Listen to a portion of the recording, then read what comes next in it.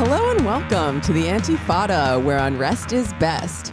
I'm Jamie Peck. I'm Sean KB. I'm AP Andy. And we are here with Kieran and Marco from the Angry Workers Collective. How you guys doing today? Yeah, we're good. Yeah, in lockdown again. They just announced it. Another 4 weeks here in UK. Oh, no. Plenty of time at home. Plenty to look forward to. Yeah. It must be nice to be in a country that does things like that. Somehow Bojo has exceeded expectations here. Yeah, we're quite used to like U-turns. Yeah. But I think everyone was so scared of Christmas being cancelled that it was a kind of last-ditch attempt to avoid it. Well, it's all very futile in the UK or in the United States as we enter into the winter of discontent. Yes. It's going to be quite the time. Oh boy. And speaking of, we are recording on Sunday, November 1st. The episode will come out Wednesday, November 4th. So we can be smug pre-election people, and we can say that elections don't matter. All that matters is the class war. Right. And we don't care about bourgeois democracy. And I'm sure in a week or two we'll be doing some election about defending bourgeois democracy or something like that. But from now, we can be really smug. So Sure. that's going to be that's our goal for the episode. Smugness. Squad Smug goals. workers of the world. That's right. But in all seriousness, this is a really valuable... We're going to be talking about the Angry Workers book, Class Power on 0 Hours, which came out this summer. And it's a really valuable resource for organizing workers' inquiries, for organizing on your job, for building solidarity networks, for making a militant newspaper and being a militant in general. Just stuff that's not Expropriating the means of production. Yeah, and a program for insurrection at the end. Yeah, when we talk about organizing in this sense, it's not organizing simply towards a trade union. It's not organizing simply towards Labor UK winning. The Angry Workers book is great because it talks specifically about the limits, of those forms of organization and how we have to go beyond them and have a revolutionary class program. Hell Good stuff. yeah. It also, I often feel a bit gaslit by people who say they are socialists or even communists when you talk about the nuts and bolts of revolution and, the fact that we might have to take some shit over at some point and maybe defend it, maybe with violence, maybe just with, shutting down production. Just with smiles, just with our good looks. And they're like, what the fuck are you talking about, Jamie? You're crazy. Oh, my God. How do you think we're going to get to socialism or communism? That's you called think the ruling class gaslighting. is just going to fucking give it up willingly and be like, all right, it's your turn now? Well, just to bring it back to the totally futile, inconsequential elections, I'll just read a quote from the intro of the book. We are publishing this book at a time when many on the left are licking their wounds, despondent at their missed opportunity to implement a socialist program through the Labor Party. The calls for a, quote, period of self-reflection about how to, quote, reconnect with the working class voters, however, has been largely sucked back towards the navel, as commentators and leftist groups at the start of 2020 now obsess over the labor leadership race. We're not sure when voting and elections became the only fodder for far-left debate. So maybe that can just serve as a way to frame your project and the concept of your organization. And why don't, with that, I'll throw it over to the Angry Workers and, let us know about what the Angry Workers are and what you do. Hey, why vote for Jezza?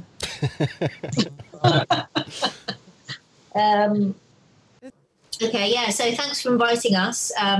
We are part of the Angry Workers Collective. We chose to move to West London about 6 years ago. And part of that was because I guess we were fed up with the kind of so-called left and their obsession with Labour Party, obsession with kind of firefighting campaigns, not really having a strategic focus. And, coming from the kind of anti-authoritarian milieu like we do, any kind of, talk about strategy or strategic focus is kind of frowned upon a bit, you're just some kind of Stalinist or Trotskyist or something who like wants to have a strategy. It's all a bit more kind of loose and like informal. And we kind of thought, okay, there's a lot going on. There's not very many of us. We need to focus on something that we think is important. So, by moving to West London and, trying out new things, we were kind of, quite consciously making a break from this, focus on political party and trade union focus, which, I mean, I guess is, prevalent everywhere. But I mean, particularly so, I think, in the UK. And this kind of entryist kind of strategy of lots of Trotskyist groups haven't, also yielded any kind of particular massive benefits for people. And these are like mass organizations. So if you kind of think, we need to be involved in kind of mass organization building or mass movement stuff, I mean, that has been happening. But in terms of benefiting the class, in terms of wage increases or better terms and conditions, better quality of life, over the last 10, 20 years, I mean, that is just totally out of the window. So with the class contradictions, becoming sharper, we wanted to move away from all of that, come to the fringes of West London, to an area that we found politically interesting, and basically base our political work on the daily realities of working class life, and as well as having a kind of political program, which we can talk about that later. There's a quote that I really like that summed up some of what you were just saying from your recent correspondence with Insurgent Notes. Friends of the show. You said, the idea of collectives themselves is dying. Working as a group with shared work and plans is seen as automatically limiting and Leninist. Labeling any kind of shared work or program as, quote, Trotskyist seems disabling in the current moment. And I really like that, because I don't think calling yourself a Trotskyist or joining a Leninist cadre is a cool thing now for people my age and younger. But that doesn't mean there's nothing to be learned from that kind of militancy. So this book, I really loved how it tells you step by step, basically, how to have that kind of militancy as Marx-inspired believers in working class political autonomy, which I think is a much more unifying concept these days than Trotskyism or the Fourth International. So yeah, I guess before we get into the book itself,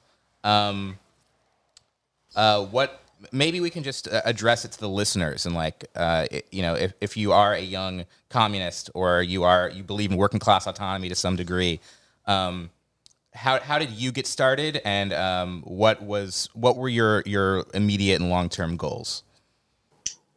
Well, I mean, maybe we should say a bit more about West London as a strategical area. I mean, it's like that's the logistical, let's say, entry point for London. About 60% of all the food that is consumed in London is processed here or redistributed, packaged. So it's a massive area around the airport, which is Heathrow Airport, biggest airport in Europe, and a lot of warehousing and logistics are connected to that. So we've got about 300,000 mainly manual workers, a lot of migrant workers, probably 90%. Migrant workers from Eastern Europe and South Asia, and there was not much of a left milieu here. I mean, some older comrades who are left from the 70s when this was manufacturing area, like they built double-decker buses here and things, but that has changed. So the working class has changed with that. So for us, we had a longer discussion about logistics with comrades in Europe. We saw some strikes coming up in Italy of migrant workers in logistics. And we thought that to understand if in that reconcentration process, like bigger warehouses, more connected international chains, commodity chains, if, there's also some collective power emerging. So we were aware of the fact that individually the workers here in a weaker position because of their migrant status and, so-called unskilled work. But we thought collectively there's a power to be developed. So, we thought at the same time that there's no real let's say, blueprint of how to start organizing as communists.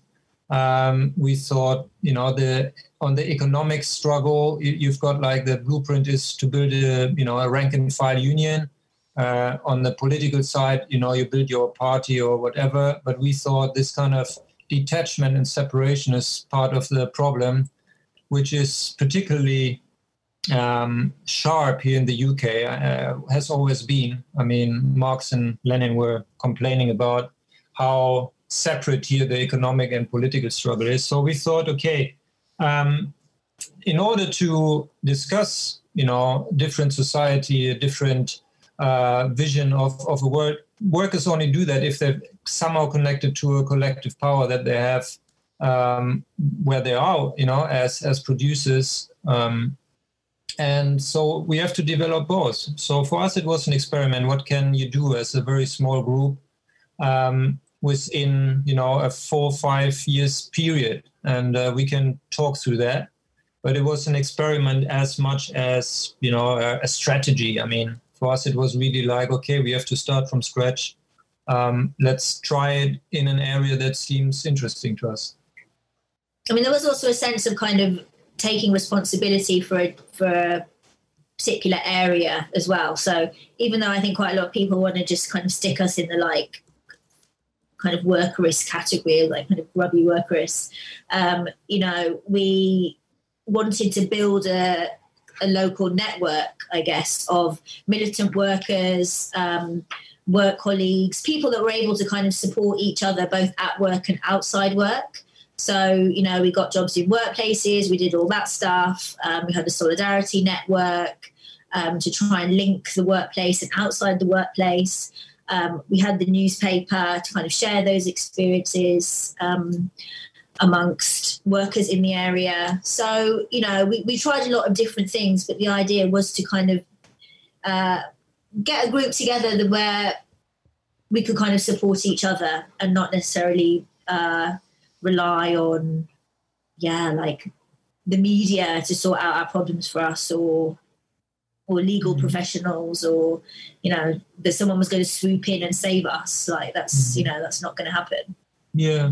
I mean, I think we just try to describe it in the book that there are kind of 4 layers of organization that we thought are often seen as, separate, but we thought we need a kind of dynamic between these layers. And, we started with the solidarity network, and knowing that there are a lot of workers who have individual kind of problems, with temp agencies that don't pay their wages, with the landlords, with the job centers. And that solidarity network, I mean, first of all, it opened doors to, the reality of the local workers here. So we found out a lot about the day-to-day problems. I think the main insight was how class stratified the so-called migrant community is, with people who have, arrived here from India or Punjab mainly in the 60s, 70s, and who have developed a kind of, let's say, petty bourgeois layer of, managers, landlords, local politicians, religious leaders. And a lot of the solidarity network cases that we had were with workers who arrived recently from India and who were exploited by smaller bosses from their so-called community. So that was one insight where I thought like a lot of the left here uses the idea of migrant community as something that is somehow fixed, that you can address, whose representatives you can work with. But we thought this is really a dicey kind of view on things. That was one element of the solidarity network. But having had quite a bit of discussions with guys in the US about the pitfalls of solidarity networks, that it's individual cases, one-by-one kind of cases, we thought we have to really strategically link the solidarity network with workplace power. So we did that in various ways. I mean, one thing was we always ask guys like, okay, where are you working now? What's happening there? Even if it was mainly to get the money from the previous job. We encourage them to think about, what is collective power beyond, standing in front of your old workplace. So I think the most successful kind of actions were when we got the trust of some of Punjabi truck drivers from smaller companies, and they got involved and helped us organizing at a sandwich factory, because there were Punjabi women there they could translate to and talk about. And the fact that they saw us not as middlemen who are interested in money or in building an abstract organization, but as fellow workers. And these Punjabi truck drivers, they had connections to truck drivers in the second biggest airline caterer globally. That is LSG, Alpha LSG. You've got them in the US, you've got them basically everywhere. And these kind of small actions in let's say, smaller transport companies opened the door to workers and a workers group in this multinational corporation. So that showed the capacity or the potential of the Solidarity Network. The other thing I would say about the Solidarity Network is, it was also used as a way to build a group of local people that would be able to support struggles if and when they happened in a particular workplace. So, when we went to Italy to visit CICOBAS, which is this rank and file union there who were organising warehouse workers. Well, the experience was that initially, it's mainly a minority that starts a struggle. Yeah. So there's a minority that will start a struggle. And whenever CICOBAS got 2 or 3 people that would come to them saying, oh, we want to do something, they were like, okay, yeah, go on strike and we'll bring 50, 100 people to the gates to support you. And that worked really well. And it gave confidence to the people, in the other workers inside who hadn't yet got involved, that there were people outside willing to support them. And that was possible in Italy because you had these huge social centres, squats, you had a big scene, and they, put aside the kind of sectarian differences and all went to go and support the warehouse workers. Whereas in West London, where we are, it's nobody even knew where we were, it's on the tube map, but people are like, oh, where are you living? No clue that it even existed. So this kind of group that could support workers and give them confidence from the inside, just wasn't there. So on the level of having to start from scratch, the Solidarity Network, was a local group of people that could fulfill that role. Yeah. Hell yeah, that makes so much sense. So I wish we had more time. I could talk to you guys all day from what I've heard so far. But moving into our next section, I'd like to ask you a little bit about what is the workers' inquiry? Can you maybe describe the workers' inquiries that you have in your book a little bit? Yeah, I think we maybe start a bit more general about workers' inquiry and how we understand it. I mean, I think a lot on the left, as we kind of mentioned before, I've got a view that, the workplace is economic struggle, and then, outside of the workplace, you've got wider political questions. And I think workers' inquiry is first of all an attempt or an effort to see the political side of the production process and the experience that workers have as producers as something that is political. So what does that mean? I mean, in that sense, the cooperation of workers is normally divided politically. I mean, that's a lesson that capital had in the 1920s to up to the 1970s, that if too many workers cooperate closely, which is necessary to increase productivity in things, you've got the big kind of factory setups, that creates political problems, which is who has got control over the production process. So workers would question the political power of management. They might even question, how society is run if they see that basically, the production process is something in our hands. So in reaction to that, through the 70s, 80s, there was a more and more political divisions within, outsourcing, privatization. So the production process got segmented. And I think the focus of workers' inquiry is to show that contradiction or to explore it with your fellow workers, that on one hand, capital has to bring us together and cooperate very closely in order to make a smooth work process. On the other hand, they have to keep the knowledge of collectivity, from us. So we are only given certain information. Others are given to the other department, where they do admin or, certain parts of the production process are outsourced.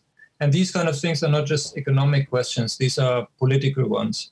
So that's more or less the starting point of what we think about workers' inquiries, not just sociological in the sense like, okay, where do these workers come from? How is the company structured? Nor is it just for organizing in the sense like a tool or something that you think, okay, in order to be successful in organizing, you have to know about, workers' backgrounds. It's more a process of discovery. So our starting point was always there is no fixed organizational model. What we have to instill in our daily work with our co-workers is that we have to undertake the analysis. We have to see what can we do if it's three of us, what can we do in our department, what can we do on a company level, what is our strategic kind of, let's say, the bottlenecks of production, and also how is the union structured? What can we use in this union, and where will the law or also the bureaucratic nature of the union put a limit to our struggles? So that is it's kind of a political process. It's kind of, the idea that we have to analyze the bigger picture beyond our workplace and choose our kind of weapons or the way that we struggle against the boss accordingly. So we can't leave that to anyone else. That's roughly the starting point. And we had, in the book, there are three major inquiries. But I would just kind of add one more point, which is like this element of workers' inquiry not being sociological. We can analyze and we can use all the information that we get from like working on the job and from talking to workers and stuff. But like the other element is like, how do you feed that back to workers so they can discuss those things amongst themselves and use that knowledge, which is their own knowledge, to basically build confidence amongst each other and try and come together and improve their situation. So, when we start a job, like for the first 3 months, we like talk to everyone. What you would do if you started any job, I guess, and you wanted to like meet as many people as you could and like settle in. But use that information, write it down, think about it, but then put that back into the factory somehow. So we tried to do that by, leaflets, but very kind of specific leaflets. And very targeted to either specific departments or to that particular workplace about the common conditions that they all faced and stuff that they were discussing amongst themselves. And the idea was that would be a kind of mirror, I guess, for them to, for all of us to kind of discuss together about what we can do. And so that kind of element of how do you feed back, it's open, and that's kind of open to experimentation, but I think it's quite an important element to workers' inquiry. Food production and distribution is a major source of your worker inquiries. Tell us a bit about why food distribution. Well, I think mainly because the area that we're living in, there's just so many like food related workplaces. So like, Marco was working in a big supermarket distribution center as a delivery driver. I was working in a food manufacturing plant, so it made all the ready meals and 80% of the UK's hummus, and supplied all the major supermarkets. Another guy worked, another comrade of ours worked in another food manufacturing place, we've been picking things for supermarkets. Anyway, it's like, it was quite a big thing here. So I guess that's why, a lot of the book is dedicated to that. Would the UK survive a hummus general strike? If the hummus ran out, how long would the UK? The Guardian went nuts after like one day. Like the middle class were just up in arms. It didn't take long. Yeah, I mean, there's one is a local reason. Yeah, food processing is big here, and it is kind of connected globally. I mean, a lot of the food, fruit and vegetables actually come in passenger machines, which was interesting because with the lockdown, obviously there was less tourist machines or like passenger machines going in and out. And that created a problem for them because usually they use that in order to, bring in fruits from overseas. So that is something that, normally it's not talked about. We can talk about the wider kind of question of essential or key sectors and what kind of role they play in a social transformation maybe later. Maybe to the three inquiries of the book, what were the main things to take away from them? I think if I start with my job at that supermarket distribution warehouse, one thing was the experience of, trying things outside and inside the union, but I think Kieran's experience was more interesting in that regard. I think one was to understand how, supermarkets like Walmart or Tesco are structured, that they're not just kind of service or retail companies, which is how the left normally portrays them, then can say we live in a service society. But they're very deeply involved in the productive fabric. So Tesco has got thousands of suppliers like farms, greenhouses, dairy farms, any kind of food production like Unilever or these kind of big companies. And they are involved in the production process in the sense through quality management, sometimes investment for smaller companies. So they have, a restructuring side and position inside manufacturing, really. So they are not just a service or retail company. They also own a lot of land and are intertwined with real estate. They build like modern cold chain logistics centers, which is again not service, but without these things, a product wouldn't kind of arrive at the consumer. So it's definitely part of the somehow productive circuit. And I guess you were kind of making that point, Marco, weren't you? Because the whole notion from the left is like, oh, that's just retail and that's service economy. So, we're not living in a manufacturing age anymore. It's all about service economy. But actually, if you kind of dig deeper and see like all the tentacles of this kind of retail outlet, you'll see it's like a lot more complicated than that. Yeah, that was definitely one thing I learned during the 3 years. Or 3.5. The other thing is that this was actually a distribution center of workers and workers' experiences as well.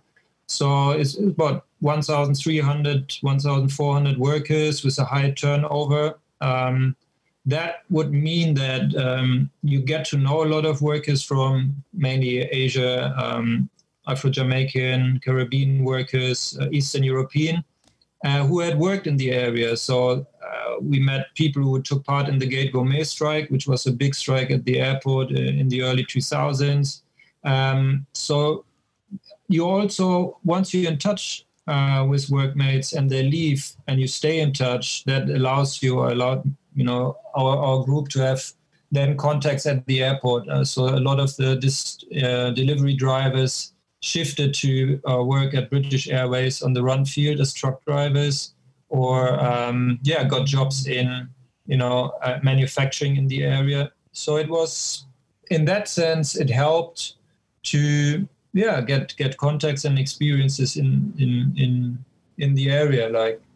The other inquiry in the book is about a 3D printer plant, and I thought it was interesting in the sense 3D printing is seen as like the alternative to mass production. Yeah, I mean, 3D printing is going to save capitalism, right? Because we won't need factories anymore.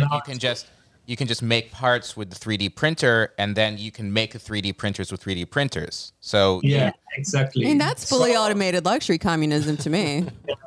Exactly. Yeah. No, there's a proponent of that here in the UK left of luxury communism. I think then to actually look at the way that, also the material side, the limits of, 3D production, 3D printer production was like, it was interesting to see how, the technology is actually not that. The reality compared to the hype. And you just spoke a German word. Oh, sorry. That's acceptable on this podcast. All right, cool. I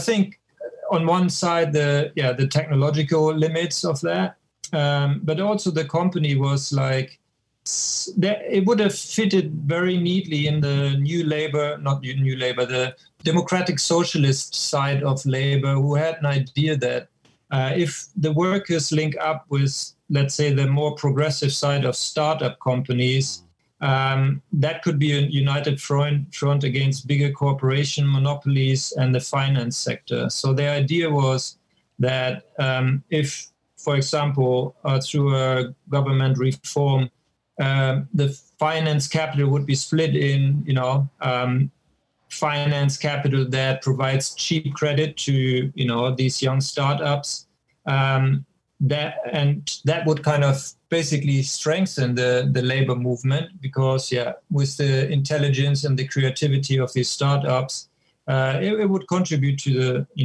the wider movement. So if this company was like a prime example, I mean, they were engaging in recycling of printer cartridges, so they were green. It was a startup, but it was based mainly on minimum wages and women workers from mainly Gujarat. So I think that's the other aspect of that experience, to look behind this kind of progressive small companies startup kind of hype and see the labor behind it. But I think the main experience is Kiran's experience in the food factory. In the food factory, yeah. So that's the kind of longest workers inquiry in the book, and so I was working there for about 4.5 years, and in total probably about like 4 or 5 comrades like passed through and worked in different departments and factories. The company owned like 3 factories and a warehouse in this one particular area, and it goes into detail about kind of what kind of company it is, how it sits amongst other similar companies, where it's placed in terms of UK and international food production, supply chains, worker composition, technical composition, how the work is organised, blah, blah, blah. But the main part was about what we tried to do there as militants in the workplace. So it kind of goes very step by step, like, oh, this is a new workplace. What do we know? What can we do? And are there any groups of workers that are similarly minded who might already be there? Like, how do we get in touch with them? So we didn't kind of, think arrogantly, oh, we're kind of bringing something to the workers. This is a big workplace. There's obviously a lot of stuff going on. Could we draw anybody out? And so that's why we started with leaflets about the specific conditions. And then we also kind of go into detail about what we tried to do in specific departments, so like kind of smaller collective actions and all the kind of problems of how to do that. I mean, a lot of the kind of syndicalist organising examples tend to be really small, in like very small workplaces. And this was a workplace with there's about 800 people in my factory, but in that area of the 3 factories in one warehouse, it was like almost 4,000 workers. So, doing one-to-ones with like all your co-workers, I mean, it's not going to work. It's a totally kind of different situation than if you're working in like a coffee shop or a small restaurant or something. So, it was an experiment, but we kind of document, I think quite well and self-critically, what we tried to do, what the kind of subjective and objective barriers were. And then when we went into the unions and I became a union rep there, what it was like to try and push things, working within an organization that is not going to be revolutionary. At the same time, it might open up some spaces, and it did. We managed to do this £1 pay campaign, which we wouldn't have been able to do if we were on the outside. But obviously, we had no illusions about the union, and it kind of clearly showed what the problems are of organising within the union framework. At the same time, we didn't say, oh, you shouldn't do that, because every workplace is different. Yeah. So, I mean, just the basic fact of, workers can't struggle if they can't survive, right? Just the possibility of winning some small improvements for people's lives, I imagine, have got to strengthen the working class movement and the struggle somewhat, right? Yeah. I mean, this kind of hostile environment, I don't know whether you guys know, in the US, is like kind of concerted UK policy to try and make the environment as hostile as possible for migrants. And you could really see how this kind of state level policy direction was really affecting what workers thought they were able to do and what they actually could do. So this is where the kind of political and economic kind of meet. And, if you want to bring over your spouse, you have to earn a minimum of £18,600 a year. And if you worked the full 40 hours on the pay in my food factory, you wouldn't have got that. So that's why there's mad overtime. People were trying to, fighting each other for as much overtime they could get, because that's how they would reach the threshold. And when you have that kind of competition and desperation amongst the workforce, I mean, that is a big objective barrier to workers coming together. I mean, obviously it's not impossible, but it just makes the, if workers did something, it would be coming up against a lot more than just your boss, Yeah, word. So I really like the way you take us through these different kinds of unionism, because, it's easy to sit there in your armchair and say why traditional trade unions are not so great, either for, short-term material benefits or long-term revolutionary potential. It's easy to sit there and say, oh, well, syndicalist unions are lame because blah, blah, blah. But you actually did this shit.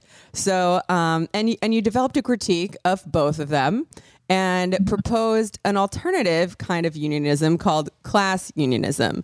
You say that syndicalist unions fall short because they sometimes agree to push workers' demands, even if they're bad for class unity, using the examples of hierarchical pay scales, restrictions on new hires, which sometimes comes down to protectionism against immigrants, etc.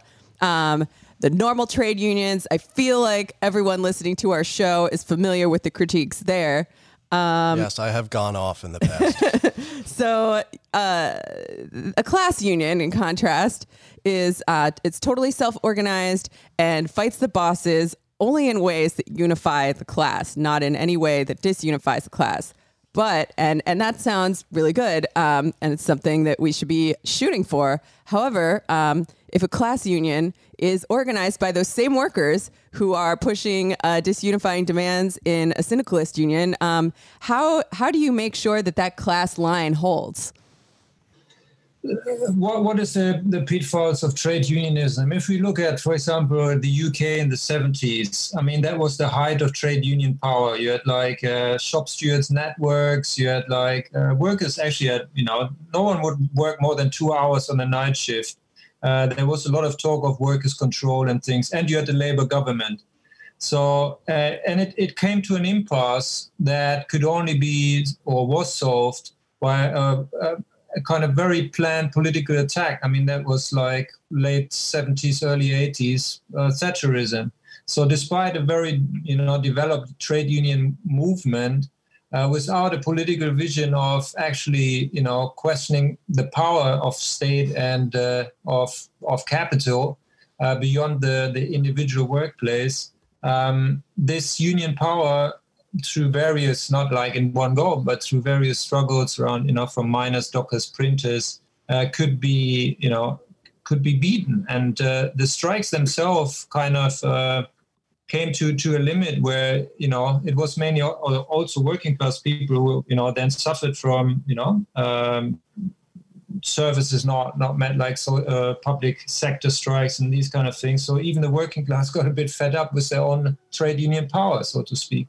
So that maybe historically, but in our day-to-day, let's say, experiences with comrades, for example, our comrades in Poland, Workers' Initiative, which is the rank and file union, one of the few that actually managed to organize at Amazon. Even mainstream union normally, don't manage to do that. So it is, we hang out with them. We really kind of appreciate their work. But it also showed the problems if you start from the point of view, okay, it's our members who decide about, for example, demands. Because initially their members were mainly kind of workers who have been long time at Amazon. They brought the demand that if you work there long enough, you get seniority pay. So you're in a pickle there. On one hand, it's a democratic workers-led union, but the demand that these workers raise in the long or even medium term will counteract workers' unity. So you will have workers on higher pay doing the same job. So what do you do there? How can you have a kind of a union demand that comes more from a wider class perspective?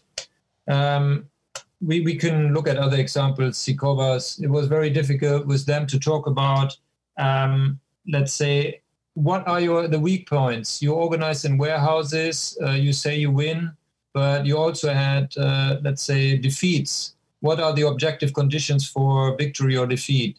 But because there is an organizational dynamic where these unions have to show that they're victorious permanently, that hinders self-reflection of workers. So you find that there's a separation between the interests of the organization, maybe in benefit of workers, but mainly to portray themselves as victorious, and a wider class interest in self-critical reflection. So, other workers want to learn under what conditions they can win and under what conditions they lose. So these were examples where we thought, okay, this is a structural problem of, let's say, syndicalism to a certain degree. We were in the IWW ourselves, and we thought that, and you might have the same problem in the US, that the IWW tried to be too many things. So they also try to be a political organization that has a position. For example, we support the independence of Catalonia. And we thought as, communists that this is not really something in the wider class interest to kind of support like regionalism or, national liberation. Also, it would hinder union work if you, work with Spanish workers who are, love the monarchy or something. You should still organize with them on the level of class solidarity.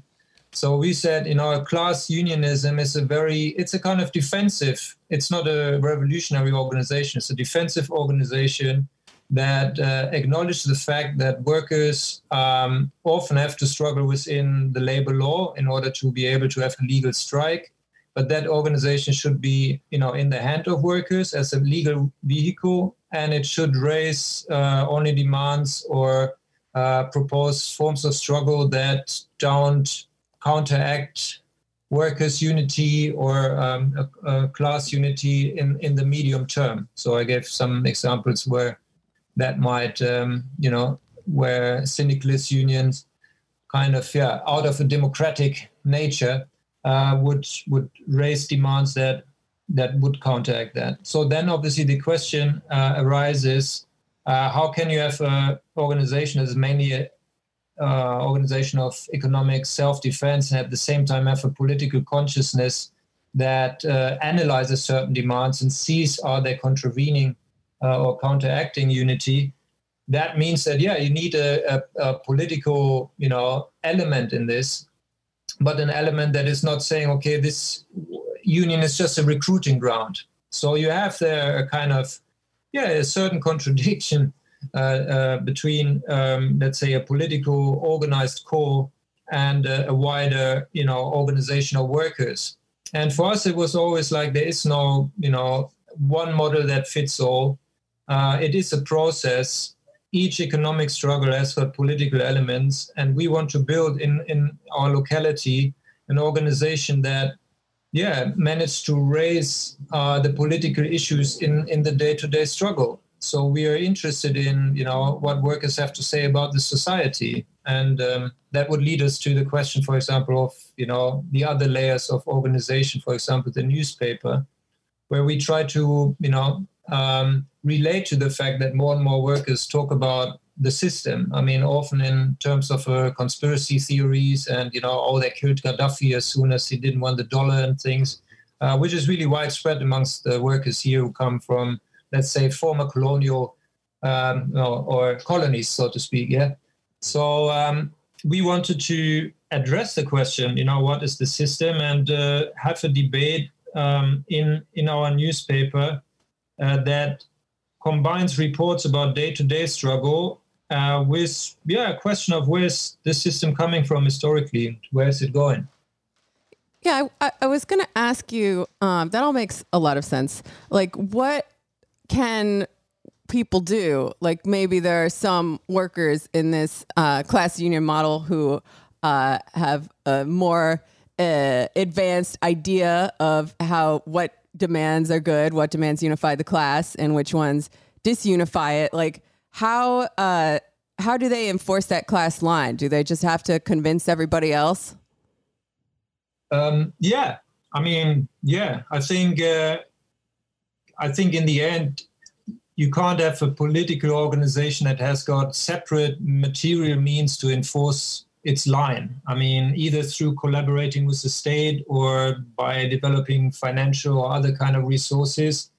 I think in the end, it is a political battle. You can't enforce it other than through having an influence. And I think that was our attempt. We wanted to, and I think that somehow worked as well. We wanted to show that we propose a self-organization in the day-to-day struggle where it's workers who lead it, where it is about actual analysis and not like populism in the sense of, the bosses are bad and we are good, but really like, okay, how are the bosses organized and how are we organized? What are our strengths is, what are our weaknesses? And by introducing that kind of, model of analysis, also, get a certain reputation, as people who support without a self-interest. We're not like an organization that wants to sell anything. But at the same time, we also have, wider political ideas. And I think you have to build up, a certain, let's talk about an individual level. I mean, Kieran worked there 3-4 years. I worked there 3 years. At the end, also as individuals, because, we supported in the day-to-day struggle, people would listen to us differently when we talked about, our wider political ideas. And I think that is, true on the individual level and also for organizations. Word. So you mentioned national liberation a minute ago, and I'm really wondering how you think the left should relate to identity-based struggles that workers and the increasing ranks of the unemployed are currently engaged in. Because we know that large swaths of the working class experience oppression and consequently form their politics along lines of race and nationality, especially when they've been colonized. And we just saw the biggest uprising in U.S. history, which was oriented primarily around the plight of the black working class of this country. So how does this fight against racial or colonial oppression fit into the struggle against capitalism, in your view? I mean, I think the situation in the US and UK in terms of racism and class is quite different, like historically. I think the US situation has got, just like a whole different material base in terms of class divisions. I mean, here, the problem is that obviously the state uses migration laws in order to, allow the bosses to blackmail workers.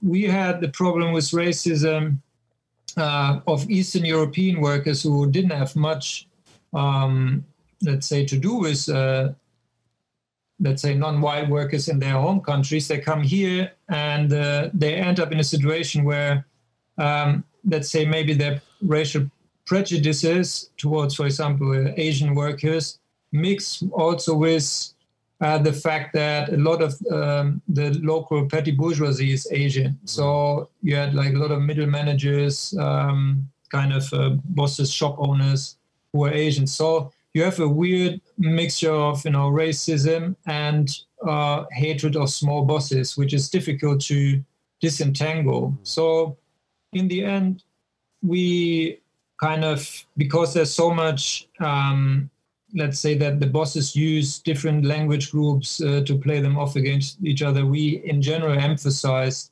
that we have a common interest as workers.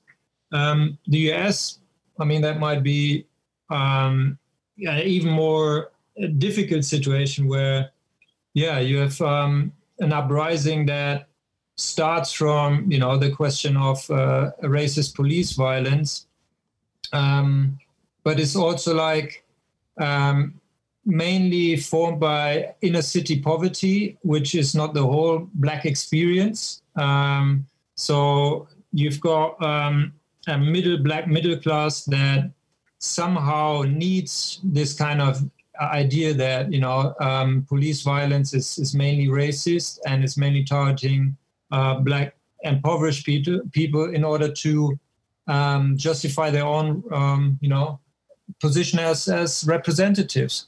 So what do you do in that situation if you see that a lot of problems are not just a problem of Black people? There are a lot of other people who get shot by the police, which is then not seen as political, which is also because a lot of, let's say, white working class people would think, okay, if we make a political issue of it, we probably get, lumped in with, these inner city proles, who are rebellious, and we don't want to be seen like that. So it's, I thought it's kind of, we should have a discussion about, for us, we try to ask a lot of questions to US comrades about the composition of the movement, but it was really difficult to get answers. It was like, it's tough. I'm thinking about the observation you had in the book, where you talked about trying to break the separation, which is couched in terms like community,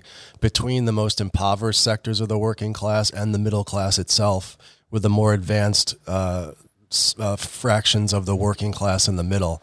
Can you talk a little bit more about that and what that means? Well, one kind of example comes to mind, which is in my workplace, where that was like a really massive problem because it was mainly a Gujarati workforce with a minority of Tamil workers and Eastern European workers. And the union was basically controlled by some Gujaratis. And they'd been in that position for a very long time. They weren't going anywhere. They were like, their feet were firmly under the table, and they didn't like anyone coming and kind of questioning their position or their strategy or anything at all.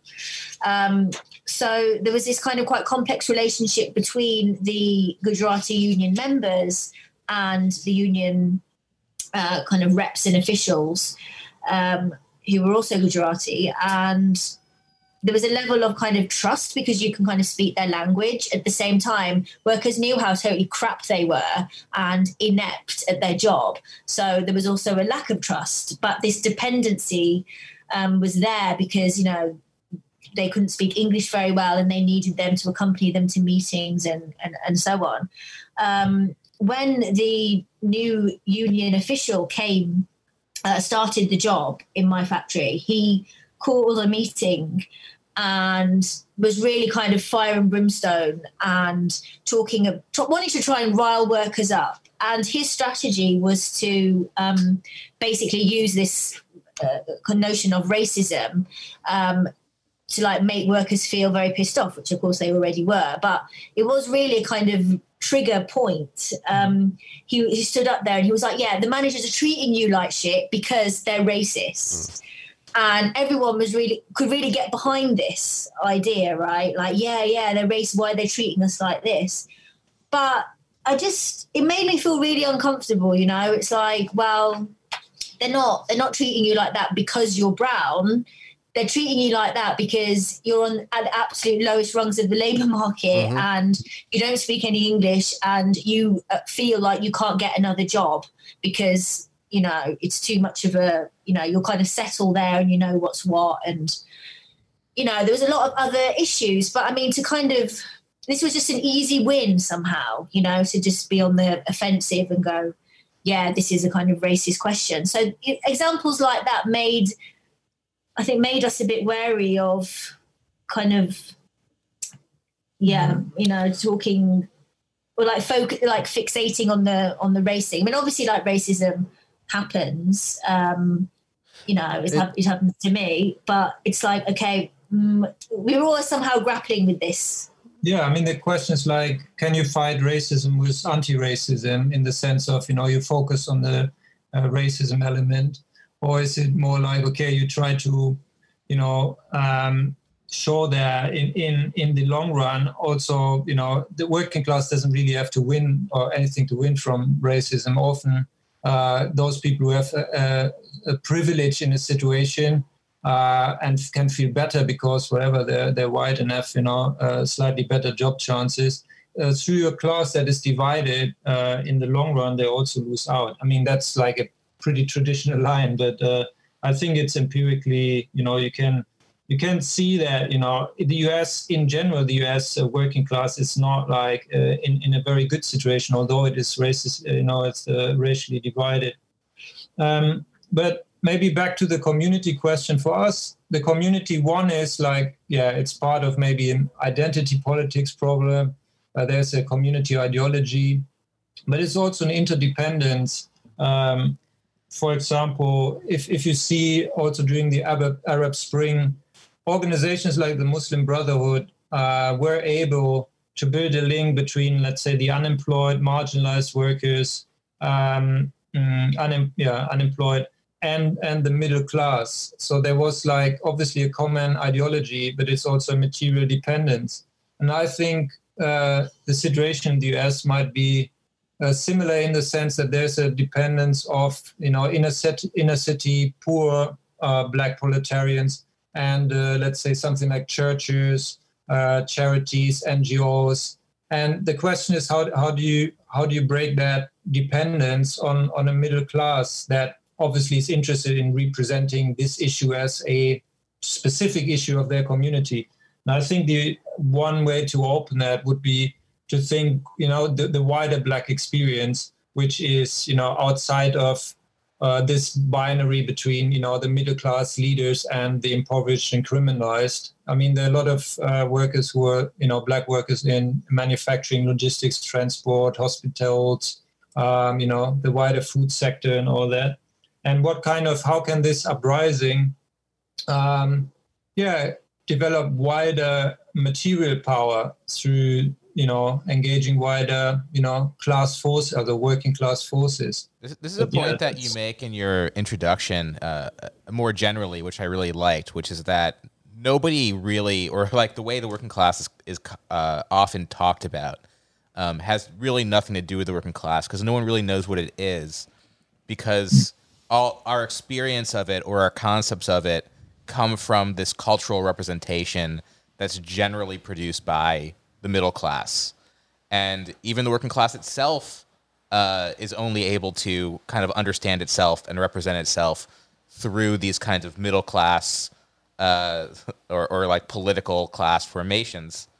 And this is why you are autonomous Marxist. This is why you think that you need to understand the class and build the class from the point of production, right?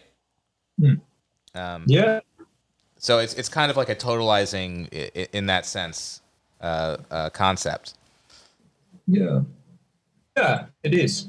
But I think, I mean, if we see the current situation, I think you mentioned the insurrection and production article that or text that we wrote like way back. I think it seems ages ago. It was only 4 years ago, but I think it got in the current situation where you've got like a COVID situation with the, you know, focus on key sectors, or essential work becoming visible or becoming a public discussion point. I think,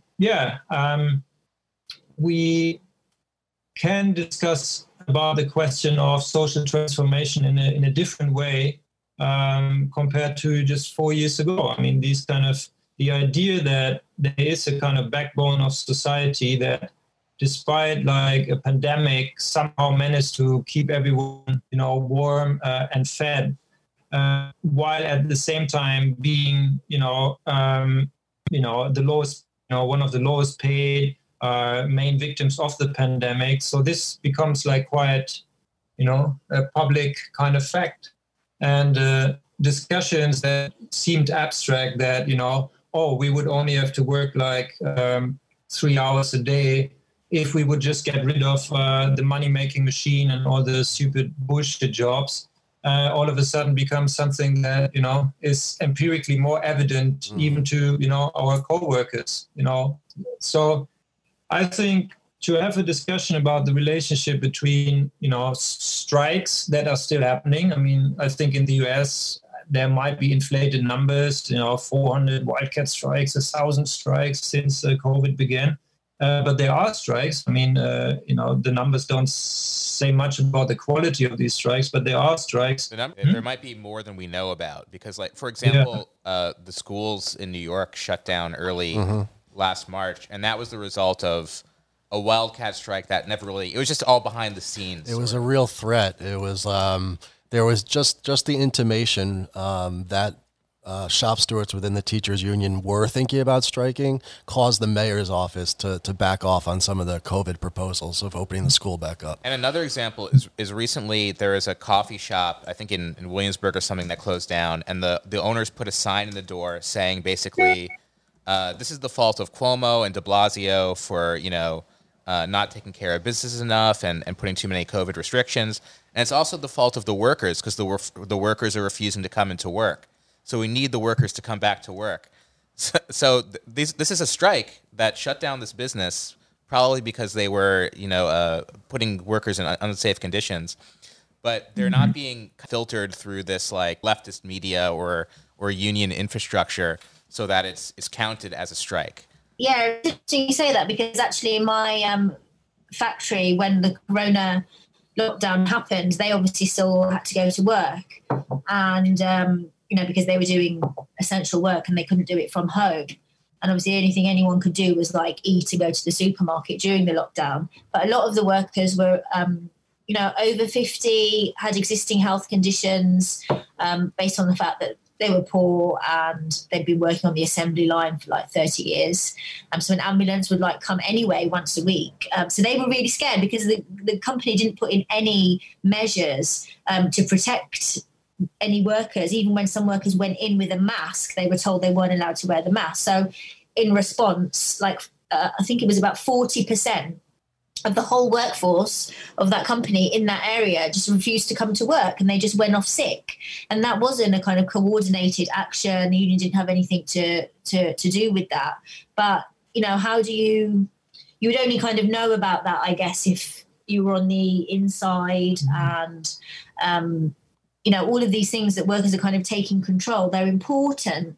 But at the same time, it doesn't necessarily mean that the power relations have changed on the shop floor level when they do go back to work, So that's what we're trying to kind of find out. We're doing a series of interviews at the moment with workers from lots of different sectors to try and find out how Corona has affected workplace culture, workplace relationships, the shifts of power between management and workers, because it's evident that they are essential and they'll be put on the front line and no one really gives a shit about them.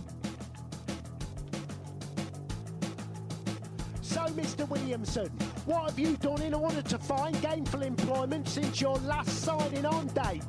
Fuck all! I sat around the house wanking, and I want to know why you don't serve coffee here.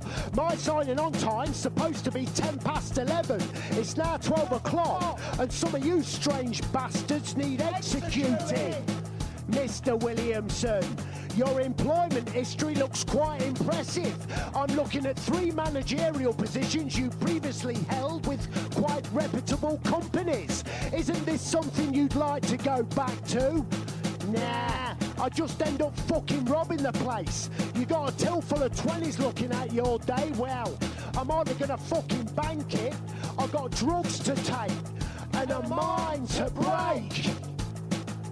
Job seeker, can of strongbow, I'm a mess, desperately clutching on to a leaf-long depression, supplied to me by the NHS. It's anyone's guess how I got here, anyone's guess how I'll go. I suck on a roll up, pull your jeans up, fuck off, I'm going home, job seeker. Job seeker. Job seeker. Job seeker. Job seeker. Job seeker. Job seeker. Job seeker.